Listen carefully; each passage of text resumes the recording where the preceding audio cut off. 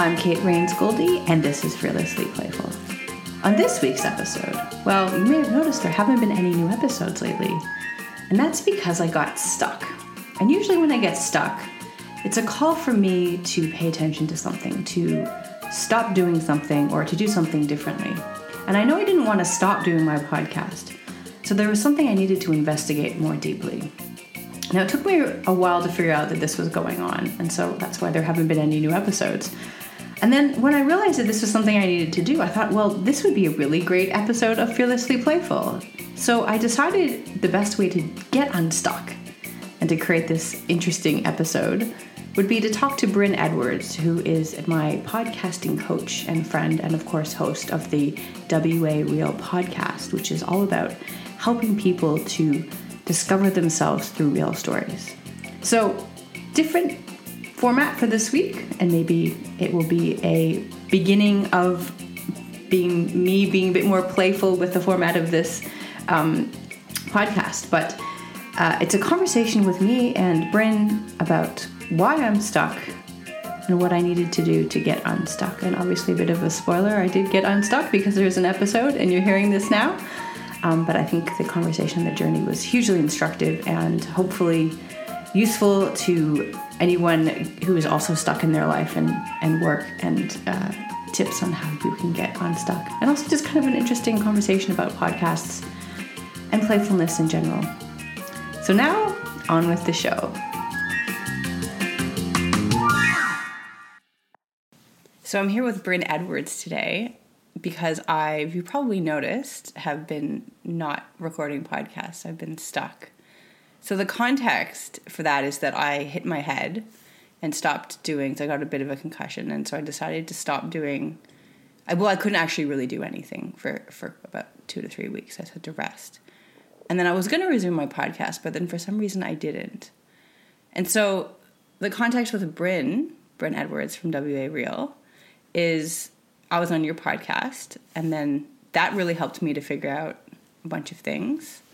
And then you were my podcast coach. Mm-hmm. So I figured a good way to get unstuck would be to have a conversation with you, a bit of a different from the normal Fearlessly Playful format. But still a playful conversation, yes. Nevertheless. Yes. So your concussion was a bit more serious than just a bump on the head, wasn't it? It was like 2 weeks in the dark. And yeah, it was, a dog had bitten back of my head when I was little, and I hit my head in that exact spot.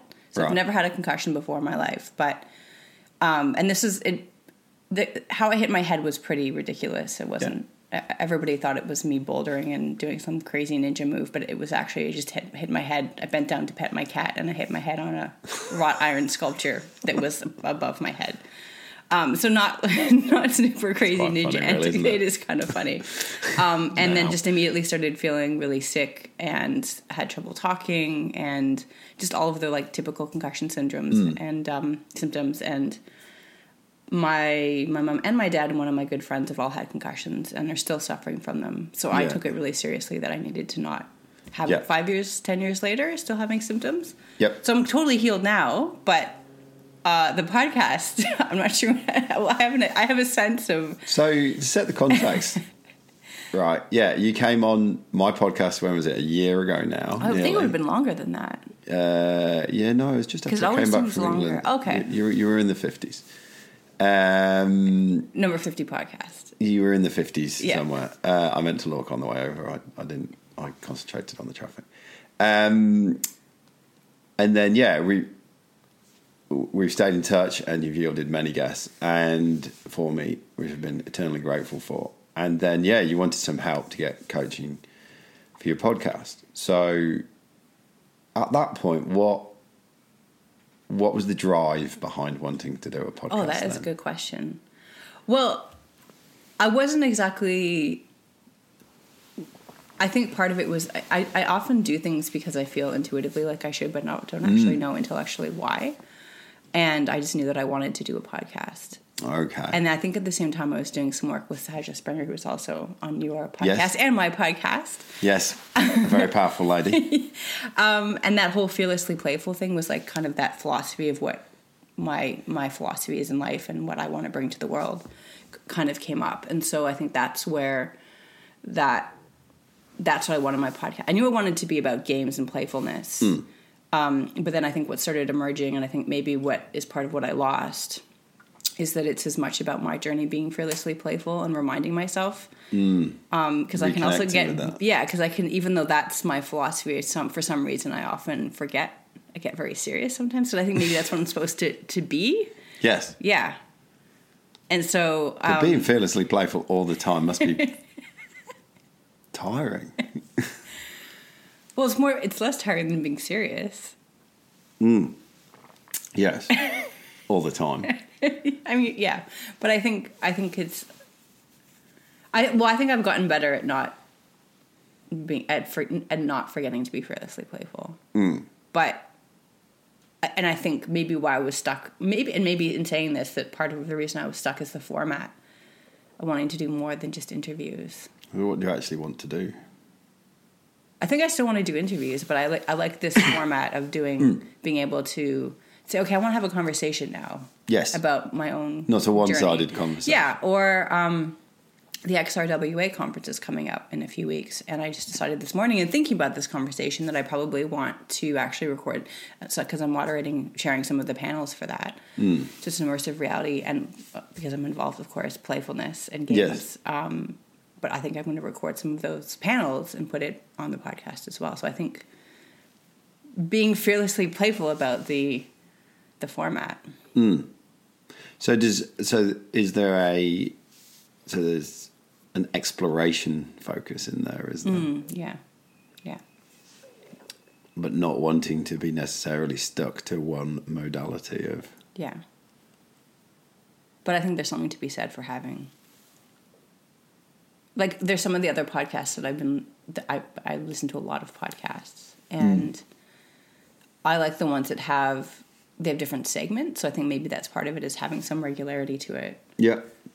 But having a bit of mix and match. So it's not just completely all over the board, but there is structure to it. I mean, the beauty of a podcast is that you can... do whatever the hell you want. You can do what the fuck you want. You can absolutely do what the fuck you want. Yeah. You know, I one of the last things I say to my guests before I hit record is, okay, so it's... I go through a checklist of stuff. You know, phone switched off. Do you need the toilet? Do you need a glass of water? Don't worry about swearing. Don't worry about stories. And then I just I reiterate it to them that, you know, it's an unedited conversation because it is a real conversation for me. But the last thing I say to them is, the only reason why we will stop and start is if I fluff up the start at the beginning, the intro. And I often look at them and go, and I can do that because it's my podcast. Yeah. So, you know, you can do what you want. I empathise with what you're saying there, because there's a point for myself where, you know, I've released 100 episodes, recorded 105. My conversations are very one-sided. There's a little bit more of me comes in when I contextualise some of the questions that I ask, which is nice. But more and more now, having sat and listened, and then I go away and think, and like many of my guests, I then take action to do. You know, there's numerous guests where I go away and think, right, I'm going to start doing some of that, and then I, you know, dare myself to go and do stuff.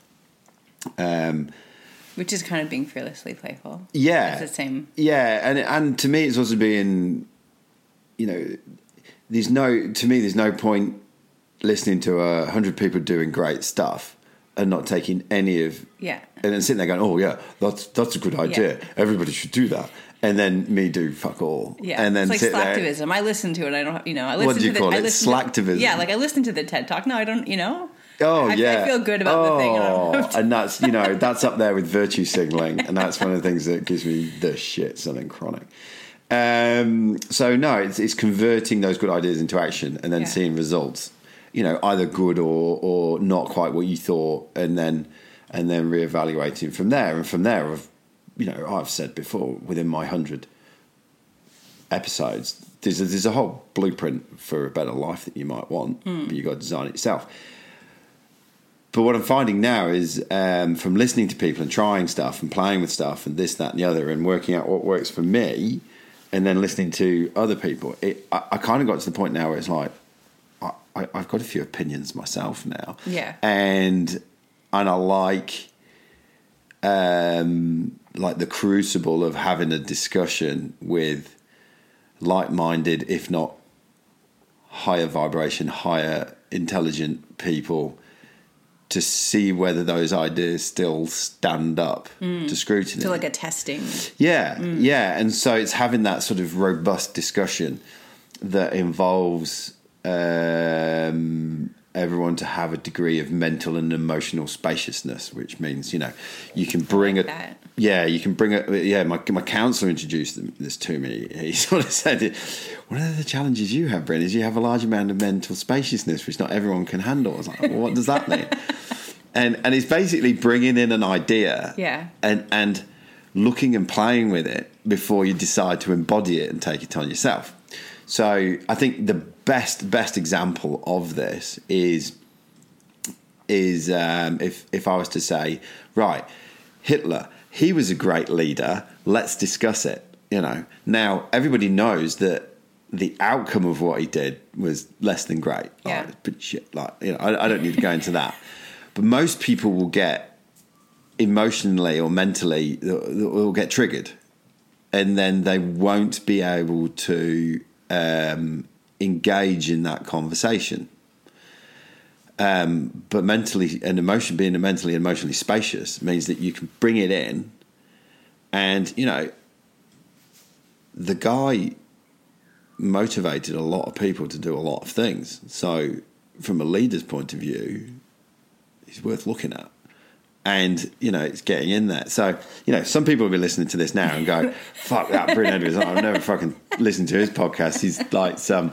But if you have a degree of mental spaciousness, you'll even be able to, get into what we're doing. So back to your point is that... Well, it's that idea of like, you can always learn, there's always something to learn from everything. Yeah. I mean, one of the biggest things...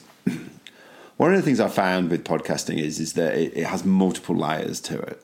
So you start off with a gut instinct that this is a good thing to do.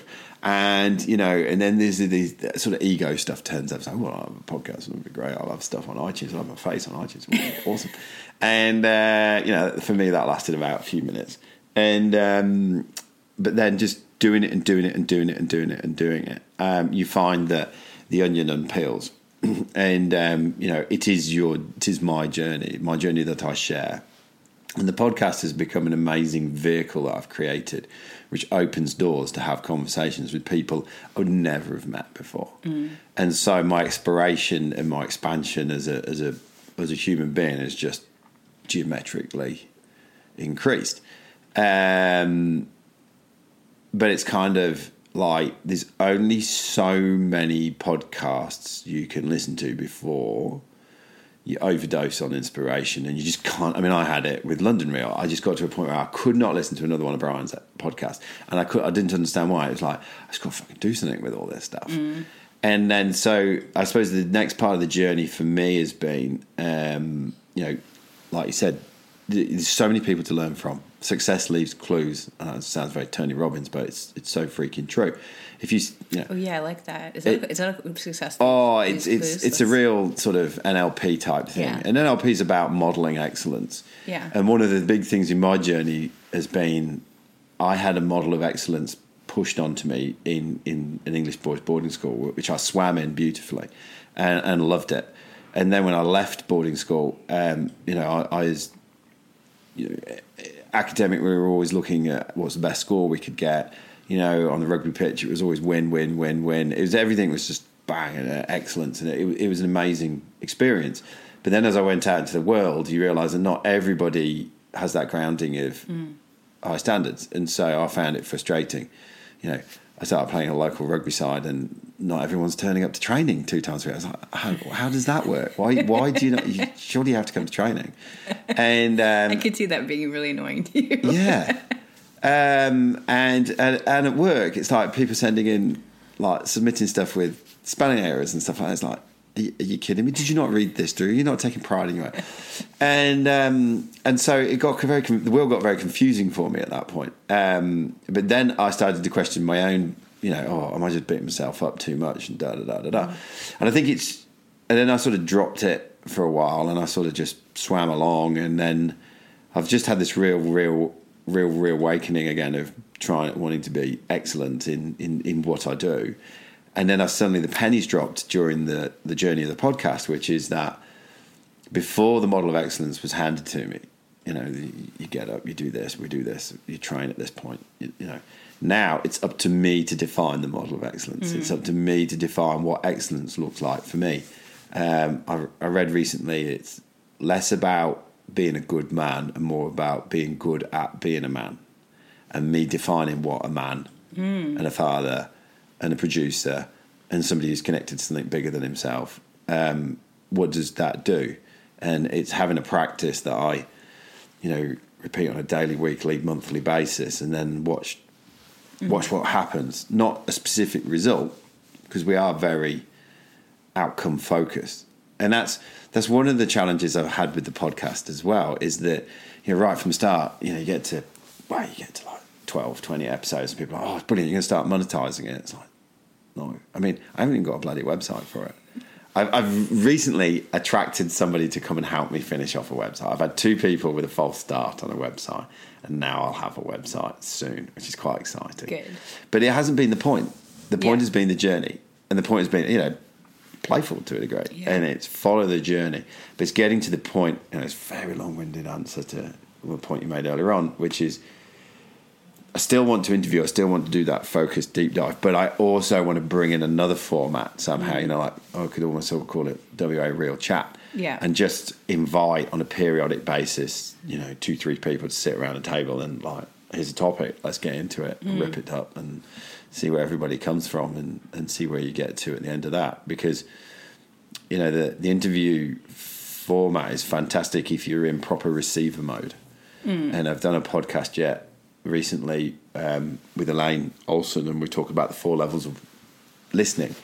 And the 4th one, the deepest level of listening, is listening to a point where your beliefs and things are quite fluid around stuff. So you truly listen to what someone has to say, and parts of it embed in you that are the bits that need to be there. So you sort of get past all your resistance of that conflicts with this and that conflicts with that, but you just actually listen to it for that listening's sake, and then see what you take on board as you come back out. And that's a skill and an art, which I've honed after 100 episodes. But then there's that part of, right, so I've got all these ideas that come together. I'm sort of, part of me sees WA Real as a triage for great people with great ideas in Western Australia across the 4 big games of life. And what are the 4 big games of life? The 4 big games of life are health, yeah, relationships, business or production, and connection to something bigger than yourself. They're the 4 big games, and we play in all 4.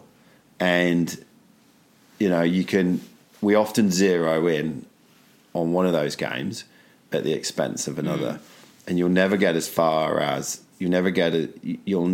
as far as your lowest performing game.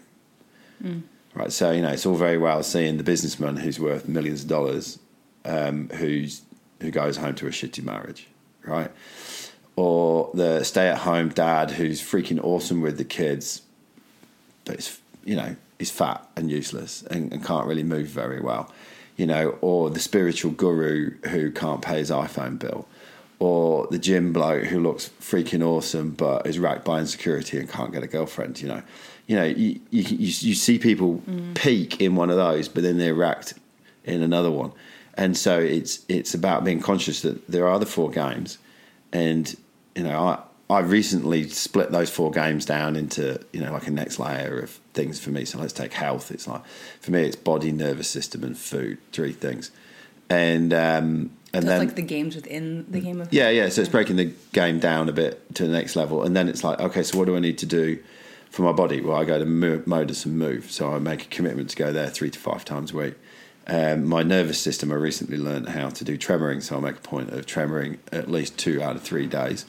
And food, I start paying more attention in some of the food, and there's a few experiments there. And then I created myself a little spreadsheet, and I tick off the days that I've done it and days that I haven't, and not with any judgment, not beating myself up, but I sort of do it just to be exploratory. And then you start noticing the days where the ticks line up also happen to be the days that were fucking excellent. And you've built capability and capacity within your day. And so it makes you want to do it again the next day. And if you don't do it the following day for some reason, then so be it. But you start to build something in the bank. And a lot of that has come from just doing and doing and doing. And there have been challenging times with the podcast where it's been like, oh gosh, you sit there sometimes and it's like, what is this guest talking about? Or do I really want to sit and talk to a guest? Or can I be asked to send some invites out? And there have been weeks where it's got pretty thin. Like, fuck, I make a commitment every Monday morning to get one out, and you're there on Monday, Tuesday, and you're like, fuck, I haven't got anyone for next week. For whatever reason, there's usually serendipity. One person's ill, another person's just had to hop on a plane, and it's like.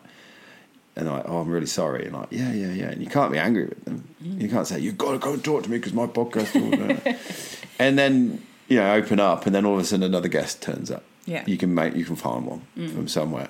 And then, the place I like to be in is the place that I'm in at the moment, where, I released episode 100 this week, but I've recorded up to 104. So, it gives you a bit of space. But... you just keep doing and doing, and it's the craft and the discipline of doing it, and then so podcasting is part of my practice. Yeah, and it's part of. Do you have a tick box on your spreadsheet for that? No, I don't actually, but it's there. It's recognised as one of the things I do that adds. Well, the tick box is it on iTunes that way? Yeah, exactly, exactly. But it so it's a lot of it. Like, there's a great quote from Ido Portal, who's the Modus guy. He's the guy that created the movement culture. But listen to an interview, and part of him who talks about success being a shitty word because it's about outcome focused. Whereas to him it's more about, and I resonate with this. It's more about being the master craftsman of just continually working and working and working and working. And part of it was, he said, it's just shut up and do the fucking work. And there's a part where I've had a lot of people like yourself who come to talk to me about starting a podcast. And wow, it's really raining. It is. And I've had a lot of people come and talk to me about starting a podcast, and they want to talk about the ins and outs of microphones, and should I be on this hosting site, or should I be on that, and what should I do, what questions should I ask, and this, that, and the other. And there are basics you need, which I took you through, to get it up and running, and then after that, it's just fucking do it. Yeah. But I recognise, last thing Brian Rose said to me, my podcast mentor, was, "Don't stop." So I never did. Yeah. Now, you had a bang on the head, so almost a bit of divine intervention. Well, maybe it was a prompt for a reset. Because actually, that thing you said earlier about that, the excellent, was it the pattern for excellence or the model for excellence? Yeah, defining my own model of excellence. Yeah, because I went to a very competitive academic school as well, and I think that model of excellence included being very serious. Yes. And then did a PhD, and being an academic is also, you perform being, the lecturer, the professor, and being very serious, and students expect you to be the serious person. And so I think part of it is me undoing that, finding my own model of excellence. But it's probably finding your own homeostasis. If you've been in such a serious environment for a period of time, you'll want to go and I stopped being a proper academic quite some time ago, so I think I've started to get there. But I think part of that is the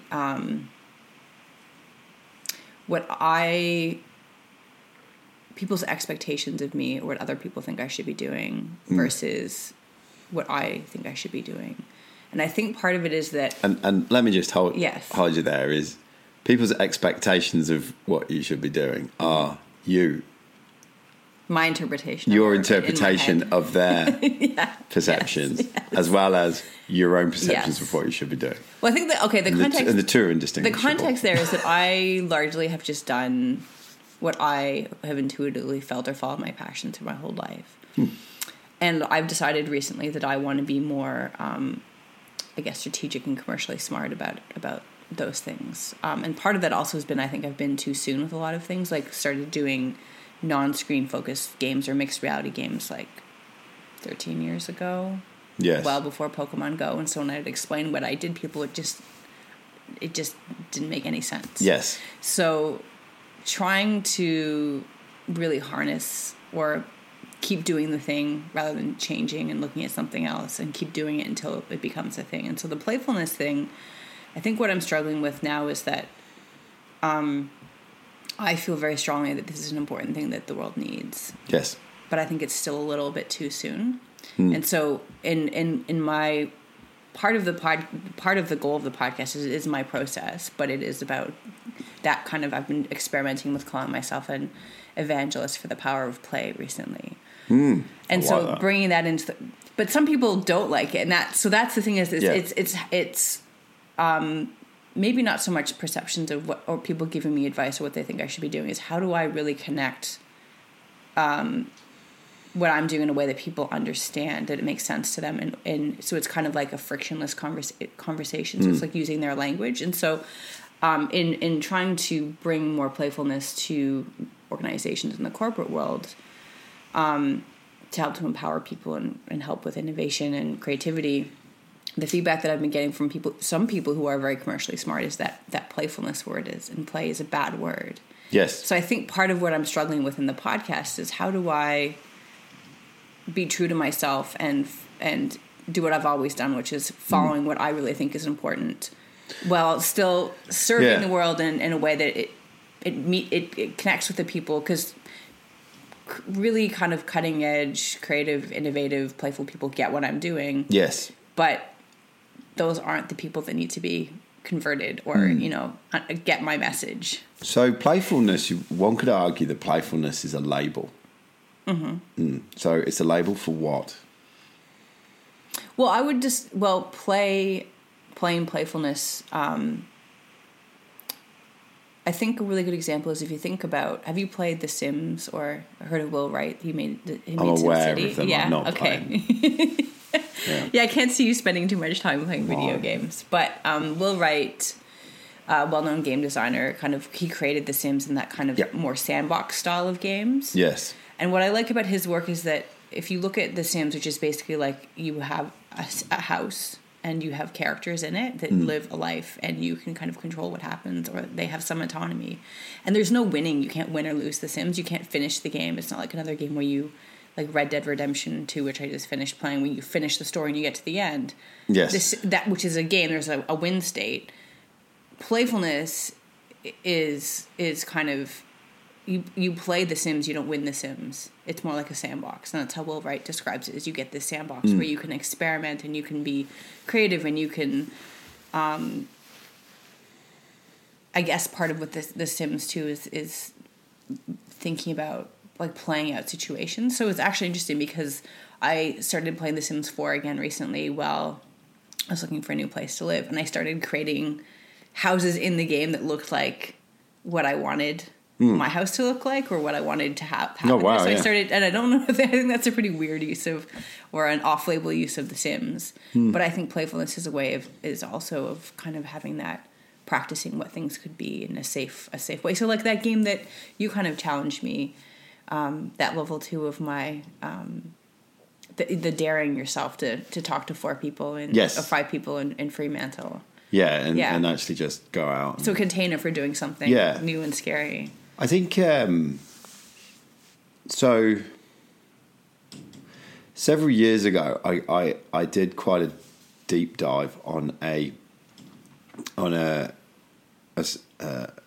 a psychological theory around, because I have a degree in psychology and a master's in business psych, and so I did a deep dive on something called motivational styles by a guy called Michael Apter. And I actually went on a course and did a real deep dive into it. But basically, he had this idea that they were almost like, imagine, like a graphic equalizer on a stereo. We don't seem to see those nowadays, but I don't know if you remember as a kid, just graphic equalizer. I mean, you got all the well, they have sliders. The digital ones now. But you have all the sliders, right? Yeah. And imagine there are 4 scales, right? And there are sliders on it, okay? And his sort of postulation was that you can be at one end of each of the 4 sliders, and that will create a motivational state. So in effect, there's almost like, I think there's 16 different states you can have. But it kind of explains why, Tuesday, Wednesday, Thursday, you get up and you're like, I'm going to go to the gym, and then I'm going to do this, and I'm going to go to work, and it's all like bang, bang, bang. And then it gets to Sunday and you're like, fuck it, I'm just lying in bed, right? Why is it that the same person will execute 2 different types of behaviour? Well, standard psychological theory will say that, you are a personality trait, so therefore you are repeatable and consistent. Well, it's just not true, right?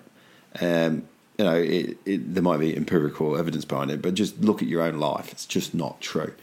So one of the slider states is seriousness and playfulness, right? And because that one slider. That's one slider. So that's interesting. That's the So the point being that you can't be serious and playful at the same time, because the essence of it underneath is that seriousness, the way he defined it, and this is the way he defined it, is you're very outcome focused.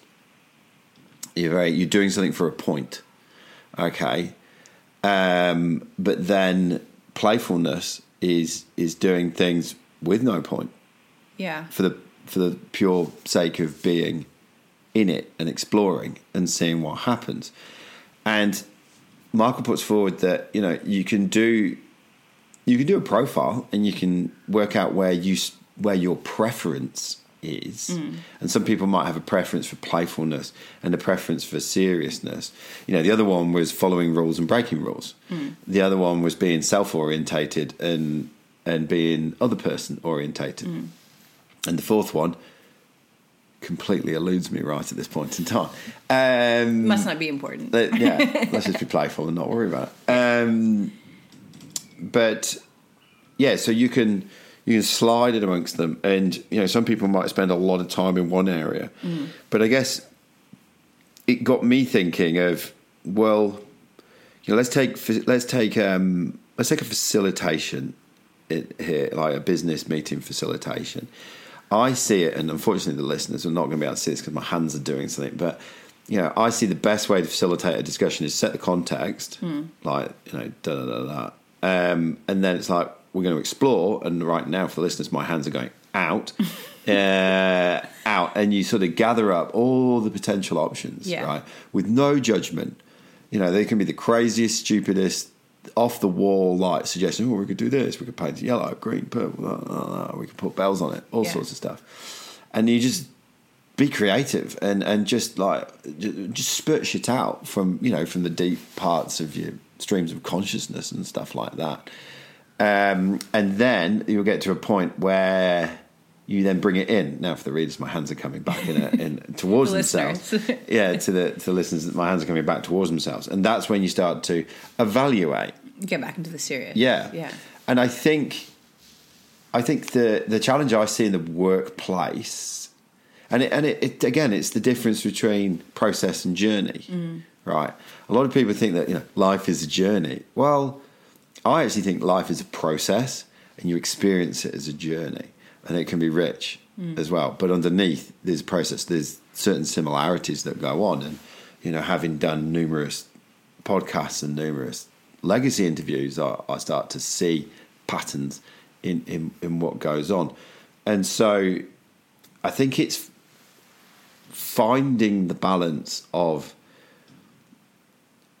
where we are lacking playfulness, and then going into the playfulness. Now, you could argue, so we're strategically being playful now because strategic playfulness. So, and yeah, that will get you so far. Yeah. But it's how far you want to let go. There's a lot of, to me, playfulness, creativity, stuff like that is how much do you want to let go and how much do you want to allow things to just come up. We could get really ethereal now, and it's how much do you want to tap into all that is, where all the ideas exist.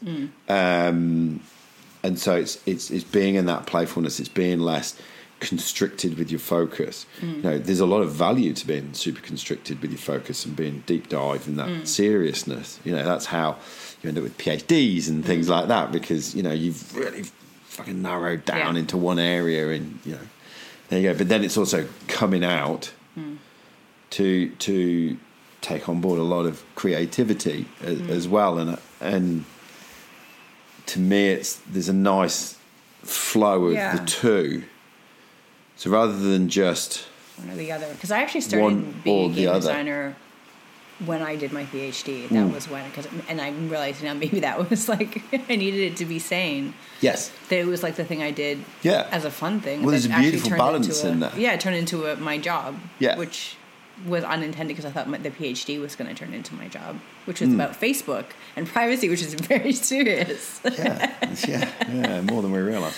Yeah, that was another too soon thing, right? That came out in 2012. And the curse of being able to read the energies and see things. Yeah, before you need to. Yeah. Yes, I've had that a few times. But and so I don't know, maybe. Well, look, the gut response I have is maybe an over focus on playfulness for playfulness' sake. I don't know. Maybe that is why you hit a brick wall. Maybe it's playfulness within the context of all of life's experience of being focused, being playful, being focused, being playful. Right. So it's like the light only exists within the dark, and the what? Sorry. Well, there's this young Carl Jung quote. Yeah. That's in my yoga class. That's about that, and I can't remember. But it's something about that, how the darkness only exists with the light, and vice versa. 100%. Yeah. 100%. You can't if you're just playful all the time. If I just sat around playing The Sims all day, well, what's that going to get me? Exactly. Right? Exactly. And look, that's the gateway into a whole discussion about duality. Yeah. Within the universe, and Carl Jung. Yeah, I'd go down the deep. Yeah. I'd go down the rabbit hole all day on that. Well, also the concussion, right? Like, what was that about, right? So that you have that happen. Things happen and they teach you things, right? Yeah. And all so, right, well, what was that? Let's do that then for a minute. What's changed as a result of the of the? I don't know if anything's actually changed from that. But actually, before we move on to that, I do want to say, my cat's just appeared. I don't know if you've met my cat. Yeah, we're all in a minute. She's black and white and fuzzy for people listening. To your point about playfulness and seriousness, Lego Serious Play. I'm actually doing my Lego Serious Play training certification in a few weeks, and I think that is that really good balance of it's called serious play for a reason, because you play, but it's a structured way of what's a good way to describe it? It's like a structured way of you think with your hands by creating models that are metaphors with Lego, and then you use them as a way to communicate with other people and get past assumptions. And so it's playful, but it's also very serious. But it's you kind of move between let's just have creativity and freedom and playfulness. Just go and do something. Just do whatever. There's no constraints other than you have the Lego in front of you. Just go do what you want, and then you come back into the structured process. So it's kind of this alternation between that, the serious and the playful. And I think it worked. It's the corporate world seems to really dig it. So it seems to really it's probably because who knows, mate? Maybe I'll reduce this down to corporate world is typically labelled as being quite male, although I think it's a reflection of the worst of being a male. But and most males will have played with Lego. Did you know that, this is a fun fact, in Australia there are more CEOs named Andrew than there are female CEOs of any name? Isn't that crazy? That's quite dull. That's actually really dull. Not that I'm saying, so Andrew's name your a bad kids name. Andrew no matter what gender they are. Oh, no, don't. Don't. At all. Or not. But there you go. So... But yes, to your point, yes, it is. So you see, you think that, but I think Lego. I mean, I grew up playing Lego. I think Lego is one of those toys that is kind of a genderless toy. Though it's become a bit more with the Lego Friends, which you had the creator of that on your podcast as well. Yes, but it's still, I still feel that it is a very kind of genderless toy. It is. It is. It's Lego's a fun one, isn't it? It's can you be truly creative with Lego, or do you like doing Lego because you follow the instructions?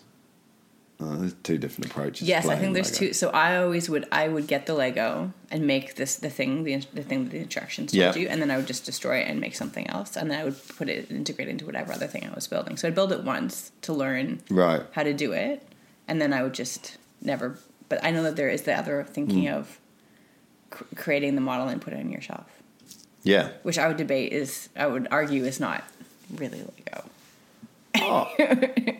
But I guess it's a different purpose. It's different to your drive for Lego. That's why, Lego has lots of draws to it. Yeah. I watch my daughter do Lego Friends, and she's just totally absorbed. And it's great to watch. Like, she's properly in the flow, absorbed. Yeah, that's another thing about play, is the flow thing. But I interrupted you about the CEOs playing Lego. Oh, no. You were talking about the... But why do it appeal to the corporate world?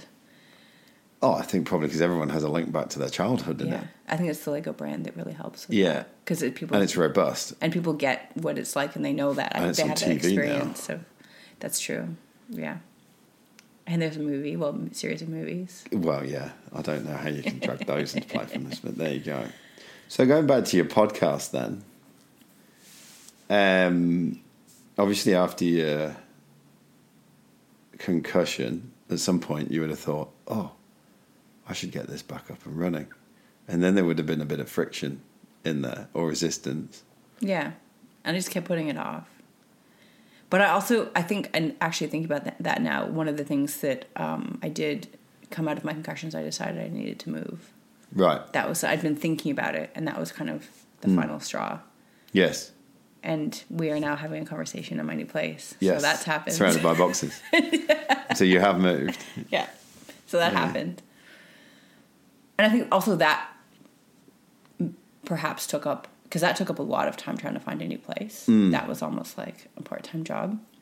But that was probably a big, like you said, that's a shift in the move that you needed to make. And we can't...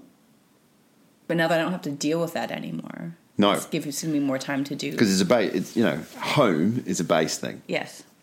Right, if you're unsettled at home, or unsettled in your sense of home, like some people can feel at home living across several different places. Yeah. Or some people might feel at home just being in one place. But I think, it's a theme I would like to deep dive more into in the podcast, the sense of home and base and nest, or whatever you want to call it. Because ultimately it's a feeling.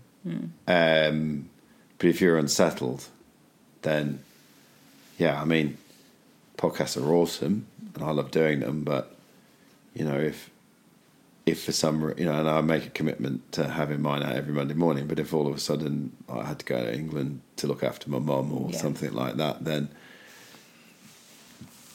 they might fall by the wayside. Yes. Yeah, and I think for also... reasons that are real, human. Yeah. Well, because it's kind of like... it's not... Like, if you stop doing it, it's not going to kill you. And it's not going to... you're not going to lose your income. It's not going to have... Like, it's a really nice to have, but it's not... Well, it's become super important to me. Right. But I think I had only done 3. So I think if I'd got to 100, I might feel a bit different. Yeah. And you would have clicked straight back into it as well. But I had an interesting experience last week. So my hosting site went down. Oh, yes. And it didn't come out until Wednesday. Yes, and you were really, we were talking, we were talking, and I had to really seriously you were very, I could tell this was unsettling. Well, it was agitating to start with, and then after a period of time, I just had to breathe and go, there's not a lot I can do about this. I emailed the CEO, and he was telling me of course he was on did. It. Well, I managed to find the CEO's email address and sort of pointed out a few things. And but then at the end, you're at the mercy of some techie dude to make it work. Or lady. Yeah, do that. Someone. And I had to breathe, and it was kind of like it was a really good reality check too. It is important to get it. It is still important, and it is still a priority to me.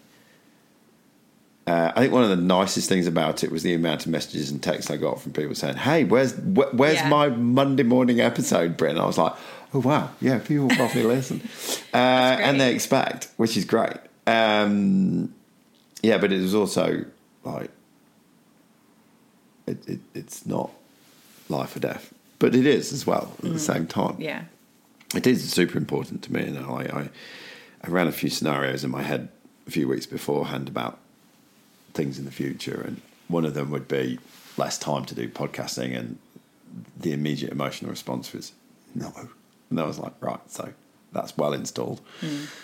But I'm at 100 episodes.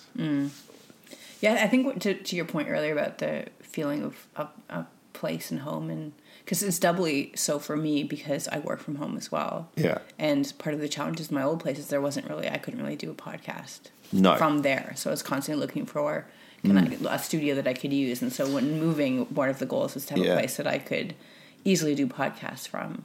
Yes. So I think... And you get into your routine and your location. I mean, mine, the general 60-odd% of mine are done around my kitchen table, which is very homely. I've got a nice pine wooden table that me and my dad made many, many years ago in England.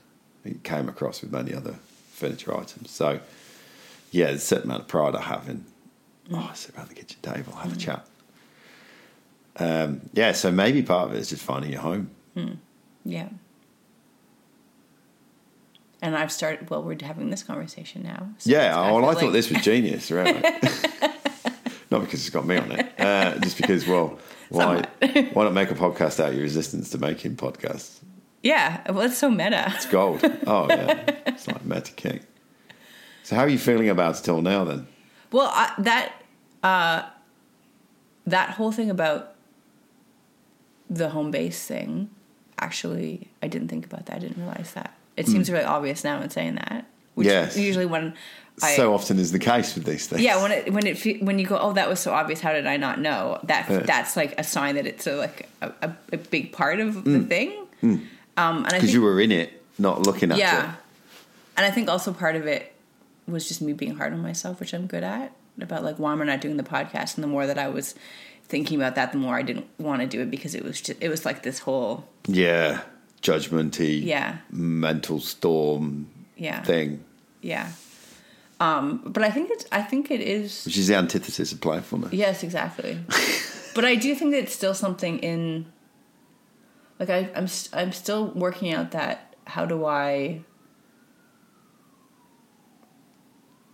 Because so one of the coaches that I'm working with some great business coaches. One of them was like, don't do the podcast anymore. It's probably a waste of time. And I think the challenge for me in this is I've always been kind of a creative, future thinking, not necessarily the most like commercially smart. Like that hasn't been a driver for me. And so I can trust my judgment and trust my sense about what's important and what I should be doing. But in trying to do something new, because it's new and I'm learning that, that's where I don't know if I can, that's where I'm still not clear on trusting my own judgment from that. And so it's me balancing out, taking advice from people that do have that depth of experience. Like taking advice from people who I know have a track record and I should be listening to. But then when they say things like that challenge where I think I should be going, who do I listen to? Because they have a track record of, doing the work that I want to be doing and going the places that I want to be doing, which is why I'm working with them. So do I go, okay, well, maybe I should listen to them because, there's a reason I have the coaches, right? Is they're teaching me the things that I need to be... Well, my blind spots. Okay, yeah. so it's really almost like it's like a fundamental trust. Where do I? Although be if I was going to seriously challenge you, you've mixed up two words. Okay. Coaching and teaching. Okay. Well, yes. Okay. I know. Yeah. So maybe they're more like mentors. Okay. So I remember I've read a distinction between coaching and mentoring. I think coaching is more helping you versus mentoring, which is someone teaching you and to do something they've already done or helping you to, they have that experience. So maybe it's more mentors that I have than coaches. Yeah. I mean, to me, I did a dive in this with my business masters. Teaching is where somebody's done or doing what you want to do and they have a process and essentially you shut the fuck up and do it. Yeah. We're not very good at it, but it's one of the things that they're really good at Modus, which is why I like going, because they teach you. Yeah. Like you just do it. Yeah. Or you figure it out. Yeah. There's no argument. Like, I think I know how to do it better. No, that's not why you're there. No, that's not why you're there. And it's ridiculous to be doing that. Yeah. And there's a lack of that in the world of just shut up and do the work. Shut up and follow the process. But this person has hit a degree of success. Go through their process. Then when you get to the end of the process, then it's kind of like, okay, so what actually sits, what actually settles for you, and then that's more of the coaching. To me, it's more of the inner game of what sits, what settles, what's aligned to your essence, what's not. If a business coach spoke to me and said, the podcast makes no sense, you don't need to do it anymore. It's like, from business sense, totally agree. But from I think they're wearing that hat. I think that it wasn't 100%. There's more to it than it's not just a marketing thing. Yeah, and that's the problem. Now we're not being playful. Now we're being super outcome focused, right? And I get a lot of this because podcasting has soon become just like that. It became this in vogue marketing thing that everybody needs to be doing. Well, yeah, great, awesome. It's not what I do it for. I do it. And I don't think that's why people listen. I think the reason that podcasts are so successful is because they're still, it's like the last space that is still, it's not hyper produced. It's very real. It's very, and it's. Well, you've got the full rainbow, haven't you? Yeah. You've got the hyper produced ones and stuff. Yeah. BBC, ABC, they're chucking content out, and it'll be groomed. There'll be no rain in the background sounds, and we'd be doing this in the studio, and cats wandering by, and stuff coming in and out, and this, that, and the other. But at the same time, there's space for a man and his kitchen table. Mark Maron's done in his garage, and pretty smart looking garage nowadays, but done in his garage. And he's had Barack Obama in his garage. So, there's the full gamut. There's a free expression there. Yeah, and the authenticity and the vulnerability, I think, as well. Yeah, and I think, and this is what I believe why a lot of podcasts falter really quickly. And, when we did the 4 weeks of coaching, what was the first thing I drilled in? It wasn't like microphones or tech or this. It was why. Yeah. Why do you want to do it? And when I went through Brian's Broadcast Yourself course, first thing Brian was drilling into me over and over again is why. And look, to a degree, I could verbalise some stuff, but then after a period of time, you get past the verbalisation and it just felt like the right thing to do. Yeah, that's how I feel. That's how I feel about it. It just feels like the right thing. I can't explain why. Then that's fine. Yeah. And, you know, because feelings precedes words, right? You know, that was one of the, like, gold moments from doing an NLP course. Like, feelings precede words. Yes, words can create feelings and stuff, but ultimately it's feelings that you then try and verbalise and stuff. So if it feels like the right thing, if it makes your heart sing, if it lights you up, the prospect of sitting down and talking to people or talking with people or interviewing them, whatever it is, do it. Yeah. And I think now I'm saying that what it was that was stopping me was me thinking I have to do the podcast in the way that my coach would be happy with me doing it. But I think that's a story about what I think she wants. Which coach? The business coach? Yeah. Not the podcast coach? No. Yeah. Because the podcast coach is telling you to do because then there's you that's like, why aren't you doing your podcast? Oh, I was just, just the discipline of it. No, but it's good because it's the, me going, okay, if I have to do the podcast in the way that my business coach should be happy. Yeah. I don't want to do it anymore. I think is actually what it was. And so I want to do it the way that I want to do it, that I feel is important. Right. And so it was me, I think, thinking I had to do it in the way that I didn't want to. So and that was the block. Right. So let's go back to... So I have to keep doing it in the way that I believe is important. So let's go back to the 4 games of life. Okay. Health. Yeah. You know, health and all of that. Connection, relationships. Yeah. Business and production. And connection to something bigger than yourself. There's no reason why the podcast can't feed more than one of those. Yes. You know, mine feeds all of them. Yes. You know, by design nowadays. Yeah. But if you're getting yourself strung up on the podcast has to do this for my business, you know, then it's specifically for my business. And you have mentioned several times, you know, I've not been commercially savvy and this, that, and the other, and this, that, and the other. But, you know, just from knowing you as long as I have, which is a year now, it's like you turn up and you turn up with energy, thoughts, creativity, which is giving. And that will be rewarded. Maybe there's just a fear thing of asking for a bit more and asking for this, that, but not necessarily having to stop that. And sometimes it's doing stuff that just fills your joy. I mean, and so it's that slider, right? So I do have to maybe be a bit more commercially serious. Yeah. But if I'm just serious, then I'm just going back to the way I was before. Yeah. Which is boring and not doing what I'm meant to be doing in the world. It's not very playful. No. It's been timidly serious. Timidly serious. Yeah. Yeah. So it can be whatever you want it to be. Yeah. You know, and I have this thing with myself frequently. It's like, maybe I should, like I said, maybe I should intersperse interviews with conversations from time to time, like 3-4 way conversations. Or maybe I keep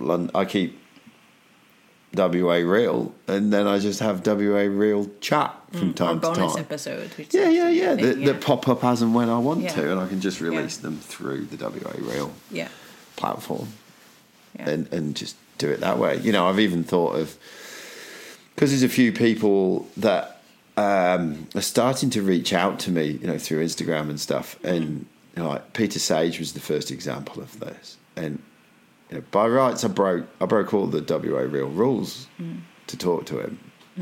He wasn't in WA. We did it through Zoom. I've only done 2 through Zoom.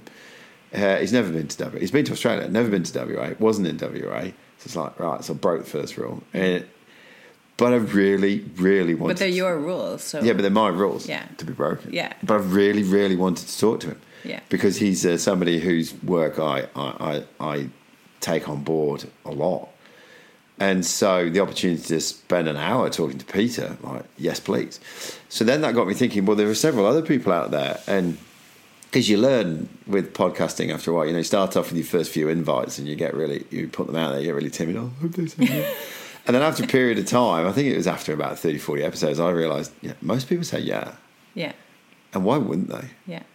You know, they get to chat and they get released, and brush with fame or self-indulge or any of that stuff. So then it's kind of, I got to this point of, there are people out there that I would like to pick their brains. And so, that's where I'm toying with the idea of, again, keep WA real, discussing things with people who either live or who are in WA at the point in time. But why don't I have another segment to it, which is called WA Real Imports? And I talk. Ooh, I like that. Yeah, and I talk to people around the world who have great ideas. Yeah. Or great way of looking at things. Right now, off the top of my head, I would love to talk to Sam Falstaffe or Garrett White, who do the Wake Up Warrior movement. Like, they're fucking awesome, those guys. Are they going to be in Western Australia soon? No, because they're all hanging out in Laguna Beach, California, doing what they're doing. But, short of me going there. But then, I could create WA Real Import and just start the odd Zoom conversation, because they have merit. It's not as cool as sitting like you and I are now, and like I do, and talking in person. But Zoom has merit, and it has scalability. Yeah. I did one, actually, the last podcast episode that I did, which I actually haven't released yet. Yeah. Like, I did it, but I haven't. The concussion happened right after, before I did the editing to launch. It was on Zoom, and it worked really well. Look, they work, and they're good. And there is, in theory, there is an energy connection between the two people, even though the distance is whatever it is. So, it's super good. I personally enjoy the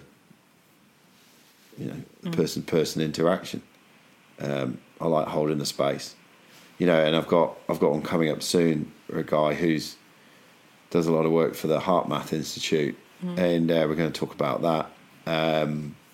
But we're also going to rig ourselves up with, heart rate variants, so we can see if we... While you're doing the podcast? Yeah. So we can see if our heart rates become coherent. Oh, cool. Because I've often thought that I hold a heart connection with my guests while I'm talking to them.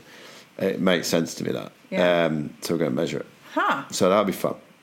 So again, then I guess the test of that is if you could do it with somebody on the Zoom call.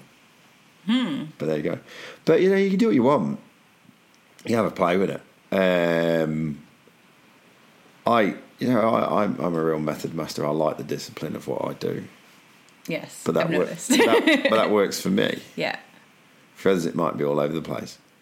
But there you go. So how are you feeling about podcasting now? I feel a lot better, actually, about it. I think that it's like kind of that whole... I think I intuitively knew that, but I needed to talk about it to get past it. And I also think that what you said about...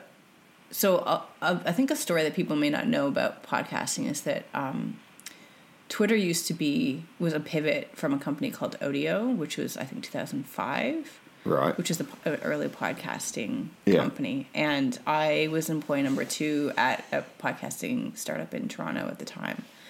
And... I remember the challenge was it was all focused on the technology. It wasn't focused on the content. So often the case. And so that's why podcasting took forever to become a thing. So what is it, like 12 years, 13 years later now? And Odeo obviously didn't succeed. It became Twitter, which did succeed. But to your point about it's not the technology, it's not the microphone, it's not what is podcasting? Like, the whole challenge at the time was explaining to people what podcasting was, but the explanation was, it's an MP3 plus an RSS feed. Yeah. Who cares, right? They're not... Podcasts aren't popular because of that. They're popular because of what we can do. Accessible. Yeah, and the fact that you can... I think people want that... We're in this, like, hyper-performance, unreal world of unreality. Hyper-normalization, yes. Yeah, right? Where everybody looks perfect on Instagram. Oh, and then you start seeing people who look like... I went to this thing last weekend where it was just looked like Instagram in real life. Like, the whole Instagram eyebrow thing. Yeah. It's like the aesthetic of Instagram it was weird. But I think that podcasts are popular because a lot of it is that authentic, vulnerable conversation. Yes. That you just don't see anywhere Yeah. else in the world, because everything is just, even the internet used to be all Yeah. weird, interesting, Oh, yeah. amateur, bizarre, and now it's just, Instagram eyebrows. And but podcasting, we don't have. Oh, we I mean, do. we're starting to get there, but it's not. Yeah. It's not overwhelmingly. That's Yeah. It's still very diverse in terms of what you can get. It's not. Oh, 100%. The exception to the rule that there's some weird, interesting stuff. It's much as the hyper-produced professional stuff. Yeah, there's just a range for everything, everybody's interest. And I often say, come and listen to a few of my podcasts. If you like them, stay. Yeah. If you don't, then go and find something you like. But please don't go back to mainstream media for your own sanity and well-being and whatever you put into the conscious. Because if you were, if your thing was, I don't know, wearing board shorts and a straw boater whilst mowing your lawn, I'm sure you can find a podcast about that. Yeah, there's I subscribe to a lot of podcasts, and I have ones that are just about, like, there's like 4 about bouldering that I listen to. Yeah. They're just people talking about rock climbing. But at the same time, back to my point earlier on, you can overdose on inspiration and knowledge. Like, we are just fucking awash with knowledge. But unless you go apply it, unless you go do something, it is just, mental titillation for a period. Mental titillation. Yes. That's a podcast title. Yeah, so, podcasts are awesome on one level, and they're a fucking nuisance on another. Yeah. Because they're the next level of procrastination. You can listen to, if you've got to make the move with your career or this or that, and like, just listen to another podcast and that'll help me get, and that's the point where you have to go. Yeah. Go do the thing. Do the thing. Yeah. Stop listening to the podcast. So, they're awesome for a bit of an initial fire and exploratoriness and this, that, and the other. But at the same time, there can also be this incredible, procrastination talk. Brian talks about it a lot with London Real, because his big thing is inspiring people, but then it's a gateway into other stuff. And, I see WA Real over the next year. There are a number of ideas that will start to be actioned.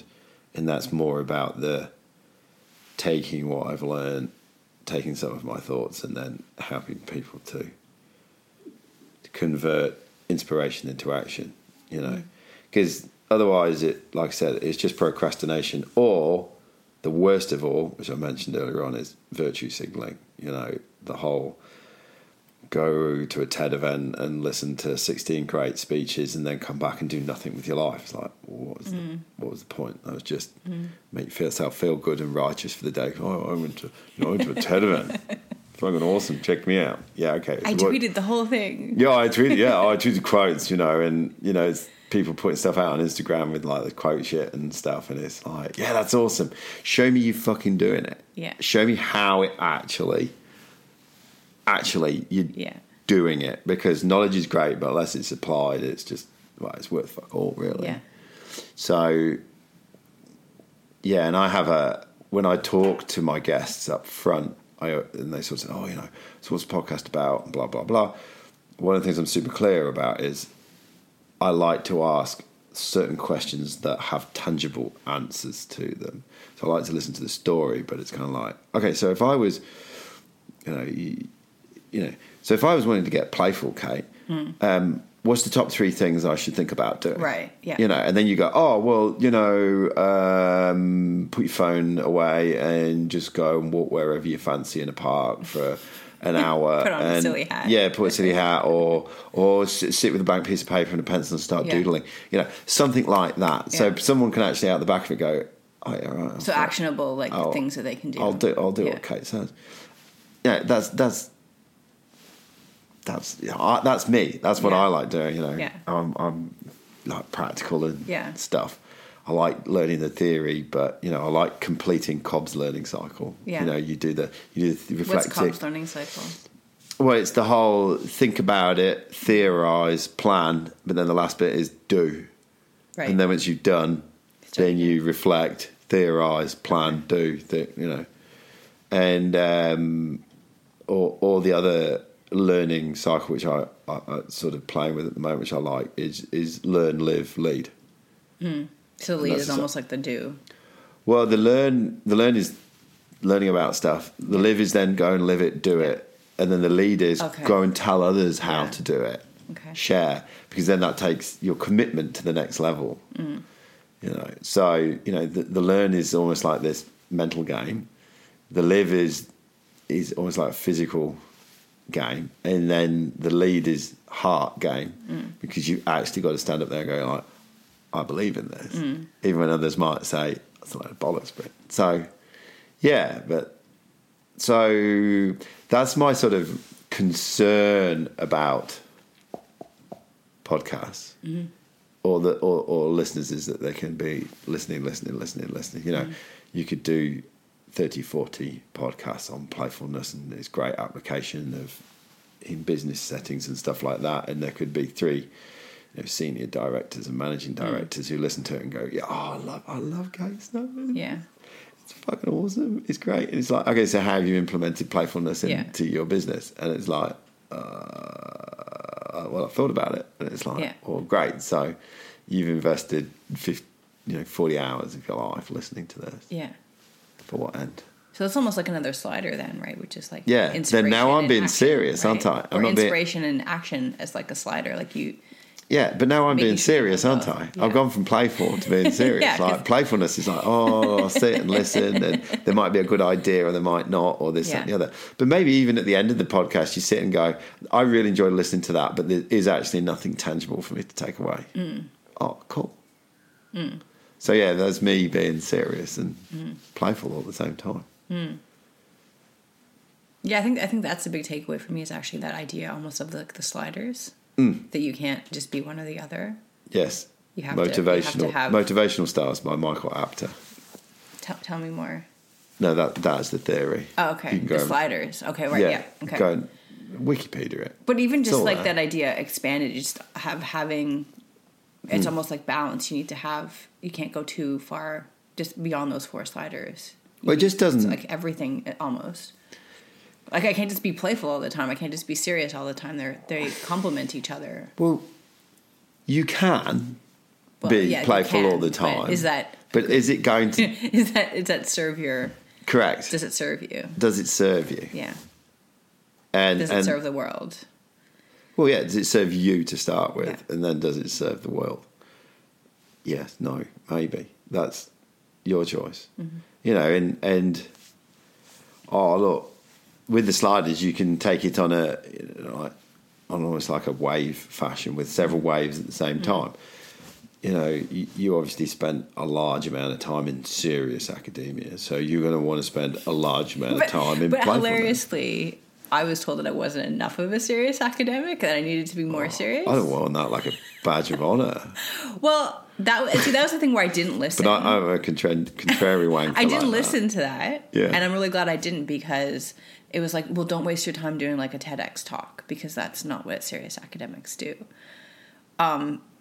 But it's very hard to be an academic these days. I think it's like 50% of all teaching is done by like sessionals, so like 3-month, like very what's the word?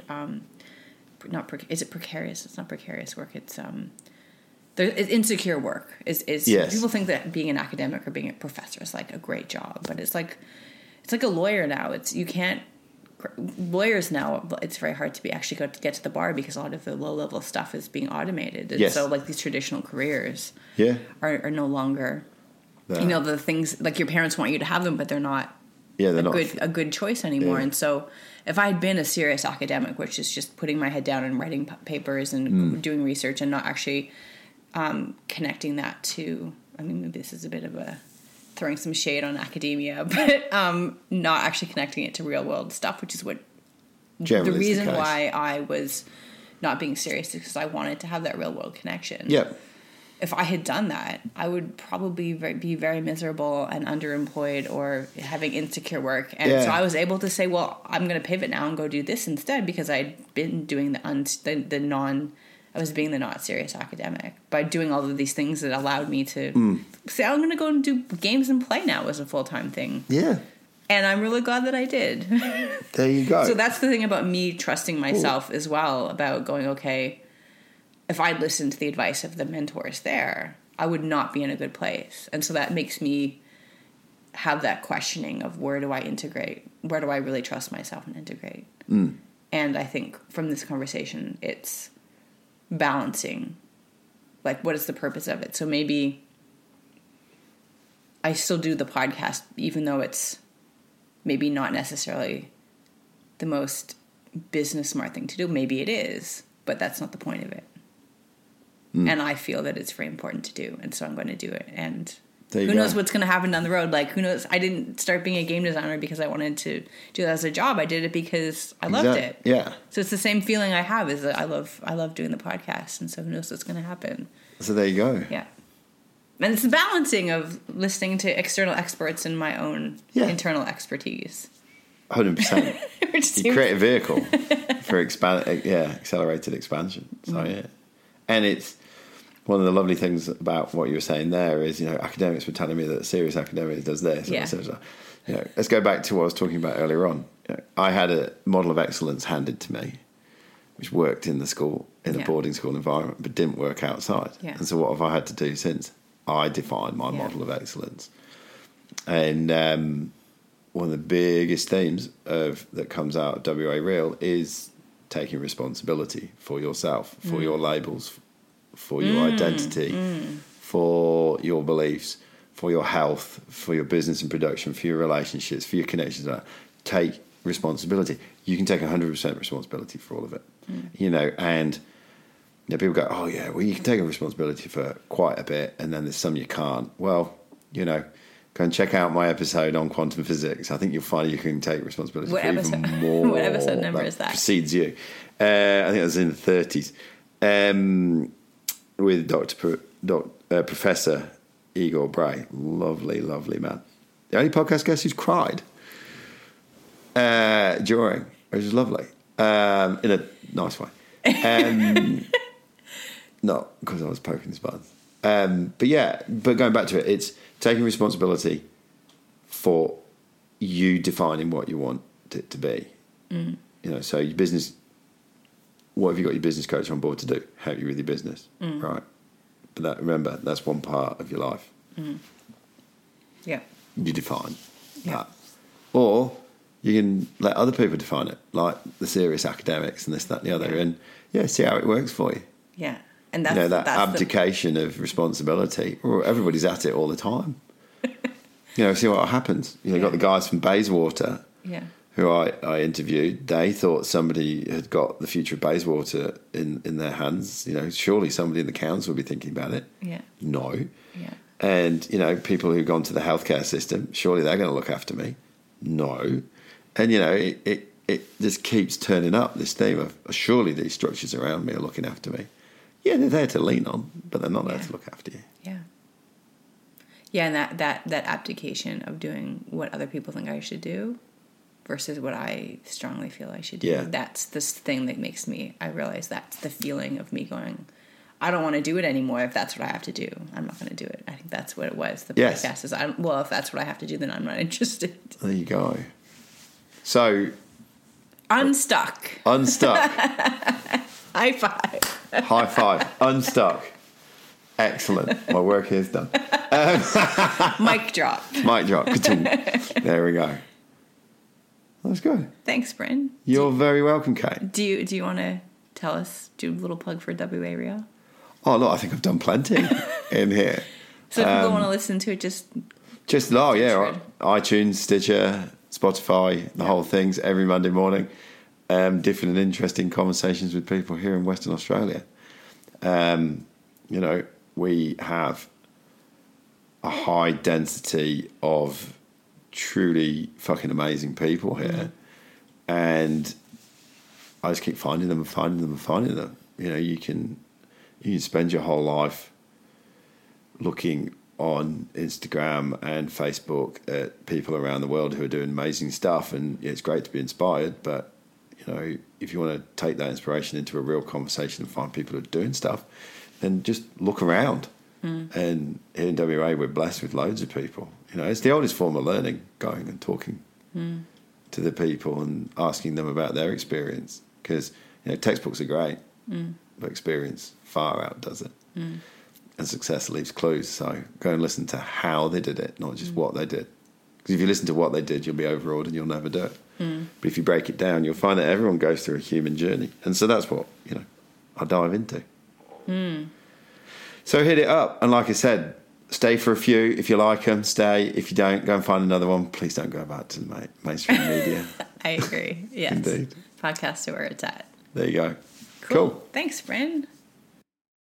And that's a wrap for this episode of Fearlessly Playful. I'm Kate Rains-Goldie. If you want to get in touch just to say hi or maybe tell me about how you're using play in your work and life, you can send me an email, kate@katerainsgoldie.com. You can find me on Twitter @OceanPark or find me through the Fearlessly Playful website, fearlesslyplayful.com. Fearlessly Playful is recorded in beautiful Western Australia, and the music is by Brian Fairbanks of Daisy Ale Sound.